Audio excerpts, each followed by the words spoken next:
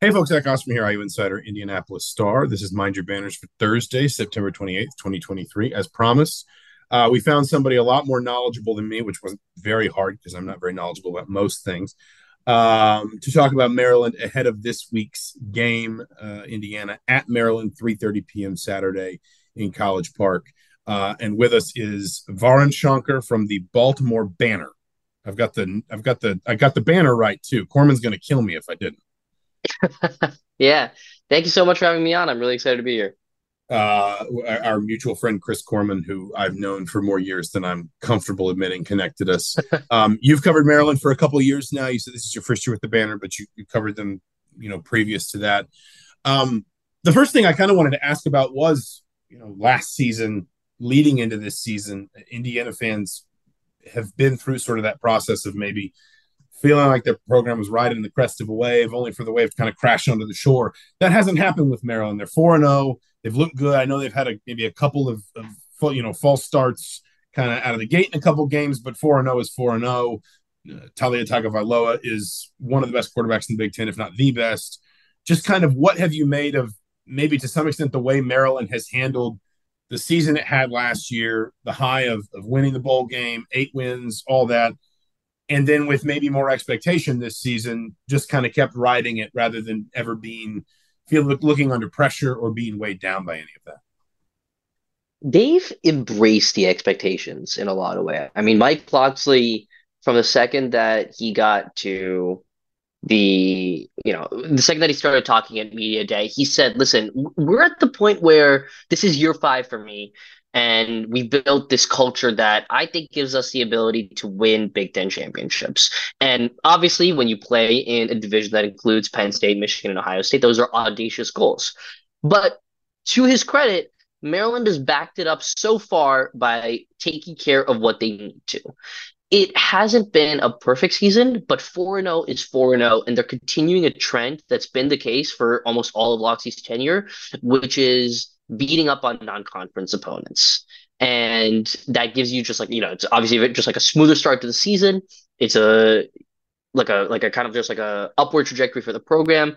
And I mean, they look really good. The talent in the program has not depreciated a lot from year to year, even from that first bowl game win from Virginia Tech to last year over NC State, and then this year. I mean, they are 2 wins away from bowl eligibility, and it's let's be honest. It starts with the quarterback, right? When you have Talia Tagovailoa coming back for another year, it's just this comfort that you have inside the program. It's comfort that you have with receivers, with play callers, that we've got number three back there. Talking about the quarterback, because obviously he's a big piece of just the picture when you talk about Maryland. There's an extent to which his resume speaks for itself, the success he's had. I think he's already Maryland's all-time leading passer. Of course, he's no stranger to the Big Ten. He's no stranger to Indiana. I think he's 2-0 against Indiana. Um, is there anything different either about him or the way maybe Maryland has kind of, sort of used him, deployed him this year? Or is it maybe one of those things where he's so stable, he's so sort of stayed and proven that it's almost not that you're not going to evolve as an offense, not that new guys aren't going to sort of, come into bigger roles and stuff, but that with him, it's more, you know, we know who he is. We know what he can do. Let's not mess with a good thing. Let's just keep sort of expanding his options and just keep relying on his dependability, I guess. Biggest thing that stands out to me about Tagovailoa this year, and I want to wait to make a declarative statement about whether this is just, a small sample size fluke or about the teams that they faced or whether it's actually an improvement in his game, is he's gotten a lot better at taking pressure and not allowing them to turn into sacks. I think, previous years he would get pressured and 20% of the time it would turn into a sack. This year, that number last time I checked was under 10%. He's made massive strides in that area. I mean, every game there's at least one play, and most often multiple, where he's making a free rush or miss. And for an offensive line that's still working through a lot, there's new players coming in. There's new centers that are rotating.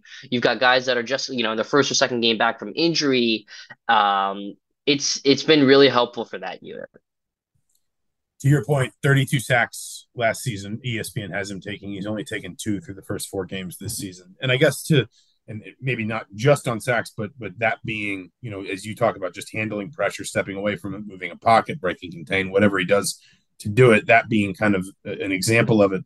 How much is he maybe, when you talk about an offense that has had some moving parts, some new faces, some question marks elsewhere, Tagovailoa just been, I guess, again, I'm not trying to I'm not trying to sort of damn him with faint praise here when I say he's dependable, because I know he's more than that. I know I mean, he's been more than that for the last two and a half years. But just how much maybe does it feel like he is just kind of showing this side to his game, which is, you can rely on me. I'll fix problems.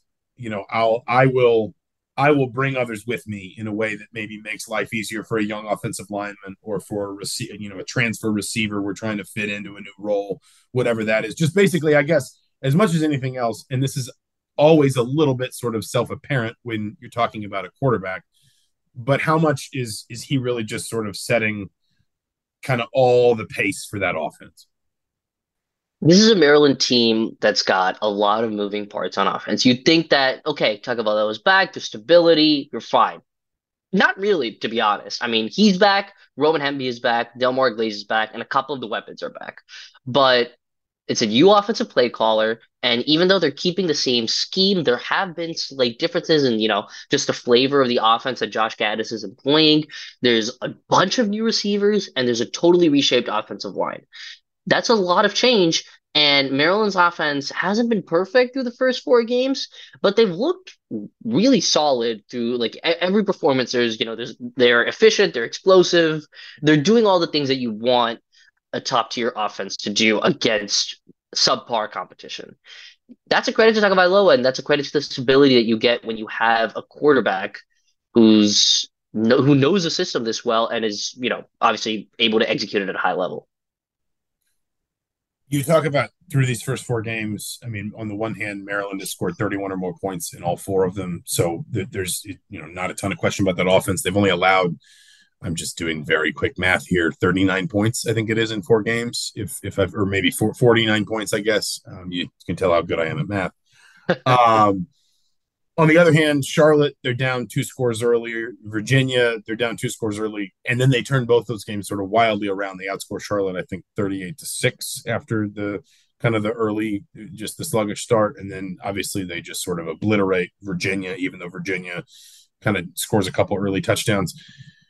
I recognize we can't like sort of gaze into the future. And I also recognize there will be days where maybe Maryland just doesn't win the game because the other team is better. But at the end of the season, do you think that that's going to be a consistent theme, that Maryland struggles to start slowly, or do you think that was just maybe something reserved to a couple of early season games? You talk about moving parts, new guys, new roles, just kind of smoothing over some of those rough edges, and maybe that's not something, I guess, an Indiana team that has undeniably struggled, kind of with some slow starts in the last couple of 3 weeks.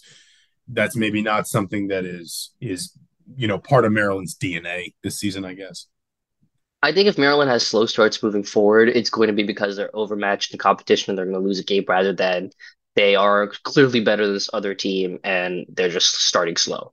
I don't think this is going to be an issue that persists, just because you look at that Charlotte game, right? It's you give up a decent amount of running plays to Charlotte on the first down, or rushing yards on the first down on the first drive, and then you have a coverage bust and they have a wide open guy running for a 40+ yard touchdown. Tagovailoa comes out. There's a mishap on the kickoff. The guy bobbles it, so you have bad field position. He comes out, his first pass, he throws it to a defender that he's, a defensive end dropping into coverage, pick six. And then the UVA one, I think that's can kind of be explained by the fact that Maryland was playing on Saturday and then Friday night. It's a short week. Just a long lead up. They had 13 straight days without a day off, is what Coach Loxley was saying. And that I think that really played into most of it, to be honest with you. I don't think that the slow starts are something specific to Maryland that needs to be worried about. I think it's more just they stumbled against these couple of teams, and if they go down against anyone else in the further, it's probably just going to be because they're not as good as this team. Talking about the offense as a whole, then, and you've picked around it in different ways. Of course, it starts with Tagovailoa, but you mentioned Josh Gaddis is offensive play caller now, and again, whatever the the pattern of these games. You can't argue with 38 points, 38 points, 42 points, 31 points, 42 against an ACC opponent, albeit Virginia has struggled obviously early in the season, 31 on the road against Michigan State. Michigan State can have its own problems, 31 points on the road, and the Big Ten is still 31 points on the road in the Big Ten. Just, I mean, do you feel like this offense at least, I know all teams want to evolve as seasons go along, but do you feel like this offense at least has kind of found a certain sort of, I guess, rhythm and a certain measure of, we know that these sort of base things work that we can always count on. We can go here when we need a first down or, we need to sustain a drive a little bit. We can go here. Do you think it's kind of got at least some of that sort of baseline rhythm that Gaddis can build on as we get deeper into conference play? I think they have some level of that. I think they're still searching for kind of an idea on who their guys are. For example, Tyrese Chambers comes over from FIU as a transfer receiver. He's expected to be a big part of the offense from day one. He, has a really slow start, comes back due to injury. He comes back, catches a touchdown against Michigan State. It's starting to look like, okay, maybe there's more of a role for him than initially expected. There's so many pieces and so many moving parts right now with this offense that I don't have a great feel for, is this the final product? Like you look at Michigan State, they start really fast, right? And the offense looks like it's humming. And then for like a quarter and a half, they look like they're just walking through mud. I mean, it is rough. Talk about Lowe's missing throws. The running game isn't getting pushed. He's not getting he's not finding guys downfield. It's a mess, right? And you close the game with the screen pass that gets taken 31 yards for a touchdown, and that shows you even on a day where Maryland's offense is inconsistent, it's got the talent to make things look good at the end of the day. Let's flip to the other side of the ball. Again, I mean, at least if we're just talking about the big picture, and I know that the competition is going to get stiffer as Maryland gets into conference play, but 49 points allowed in 4 games is, I mean, that there's an extent to which no matter who you're playing, that speaks for itself. Maryland's already got 10 sacks on the season. I think, if I'm not mistaken, they're one of the best teams in the conference in turnover margin. They've already, in fact, yes, I'm looking at it now. They're tied for the most turnovers forced so far this season with Penn State with 11. They've got 7 picks and 4 fumbles. Just kind of how would you characterize, I guess, for lack of a better term, the identity of this defense? Again, allowing for the fact that, maybe it's Indiana, maybe it's not, but at some point there are going to be some bigger tests than what Maryland's already seen. You've talked about kind of taking care of business against some teams that are clearly worse than Indiana, but what windows, I guess, have you gotten into just what this defense kind of is identity wise? Can those sort of havoc plays keep up when you talk about sacks, tackles for loss, turnovers forced, and do you think maybe that side of the ball has a little bit firmer grasp on, this is what we're good at, this is how we can win games? They're a pass defense first and foremost. And when I say that, I mean they're a pass defense focused on the coverage aspect. They're not getting a great pass rush this year, so far, right? And there was some optimism for a couple of defensive tackles, Tommy King-Bisote and Tyzay Johnson coming into the year, Jordan Phillips, a transfer from Tennessee, and those guys just haven't gotten the interior push that you want. Neil Avery, a freshman 4-star on the edge, is someone that Loxley said is going to be an impact player. He just doesn't know when day one for him is going to be. And he's been out with injury for every game so far this year. If he comes back, maybe that changes things. But right now, they're just not a good team at getting pressure. Secondary, though, Jaquan Shepard, the transfer from Cincinnati's look good. Tarheeb Still has moved from inside to outside and not missing a beat. The safeties, Bo Braden and Dante Trader Jr., they look great. And the nickel, they kind of rotate a couple of guys in, but Glendon Miller, who's usually there, is a kind of converted safety / corner who's done a great job. Linebacker, I think Jayshon Barnes, one of the best players in the Big Ten, and he's great in coverage. I think when they put him as a pass rusher, that's when you start to see some of the juice that they need, but they don't do that regularly. So that's where the strength is, because you can run against Maryland. I think Michigan State was able to do that a little bit. I think, if you look at EPA per play, they're near the bottom half of the Big Ten in EPA per rush allowed, and that's even despite playing the teams that, they have.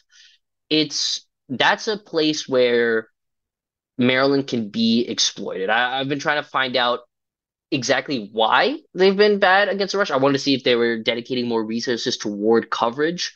But, whether it's, 6 men in the box, whether it's over that in the box, they are they are having trouble stopping the run, and in the Big Ten, that's an issue.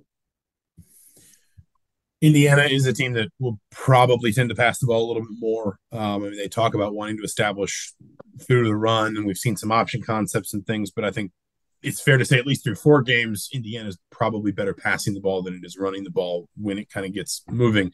And you say maybe Indiana or Maryland has not been great in the pass rush, but they still do have 10 sacks through 4 games. They've forced 7 picks. I'm looking at it here. Opponents are only completing a little over 58% of their passes against Maryland. If you look at yards per attempt, Maryland's one of the better teams in the conference, or at least kind of just certainly kind of middle of the pack, but with a good number at 6.4 yards per attempt, not a sort of extreme number in either direction. What do they do? You talk about being a team that is really good in pass coverage. Are they playing man? Are they playing zone? What works? I mean, again, 7 interceptions in 4 games kind of speaks for itself, no matter who your competition is. What works for that defense in terms of maybe putting opponents in positions where they make those kinds of mistakes and Maryland can seize on?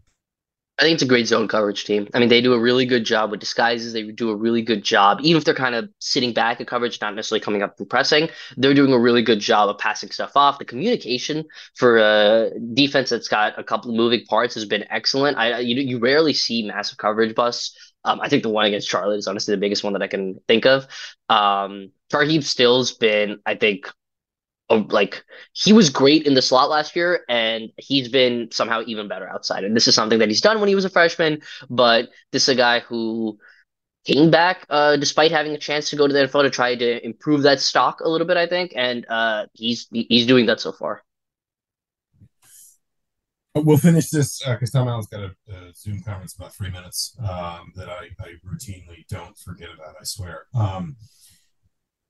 Jokes aside, I hate when people ask me for predictions. I won't ask you for one, but maybe just kind of a double barrel question in terms of when you look at Indiana, maybe what are the 2 or 3 things that you feel like if Indiana's going to have some success on Saturday, if Indiana, obviously Maryland's a heavy favorite, if Indiana's going to threaten an upset or even spring an upset, sort of, what do you think Indiana maybe can do well that might put Maryland in a little bit of trouble? And, you know, just give me, I guess, a sense of basically what you think the complexion of a Maryland win versus a Maryland loss would look like. I'm not asking for a score prediction or anything like that, but just kind of those 2 things kind of weaving together. Just your sort of, I guess, estimation of Indiana.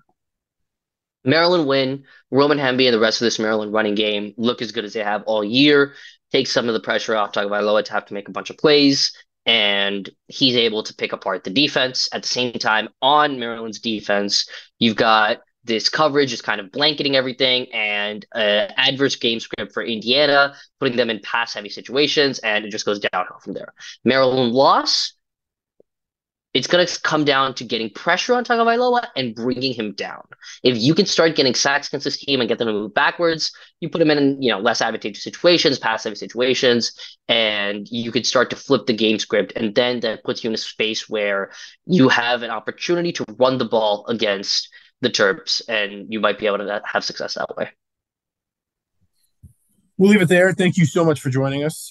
Corman, if you're listening, thank you too. I suppose at one time you now match him for Mind Your Banners appearances, though he's never been willing to come on and talk Maryland football. So we're going to move you up the power rankings. He's a clear number 2. And thank you all for listening. This has been Mind Your Banners for September 28th, 2023. Hope that helps you get just kind of get ready, get in a certain frame of mind for the Maryland game this weekend. A big one for Indiana. As I said on the last podcast, Indiana's been to 4 bowls in 8 years. They've never beaten Maryland and missed a bowl in that stretch. They've never lost to Maryland and made a bowl in that stretch. For whatever reason, this has always been kind of a swing game for the Hoosiers, and I think it'll be a big one this weekend. Thank you so much for listening, and we will be back Sunday night. We'll talk to you soon.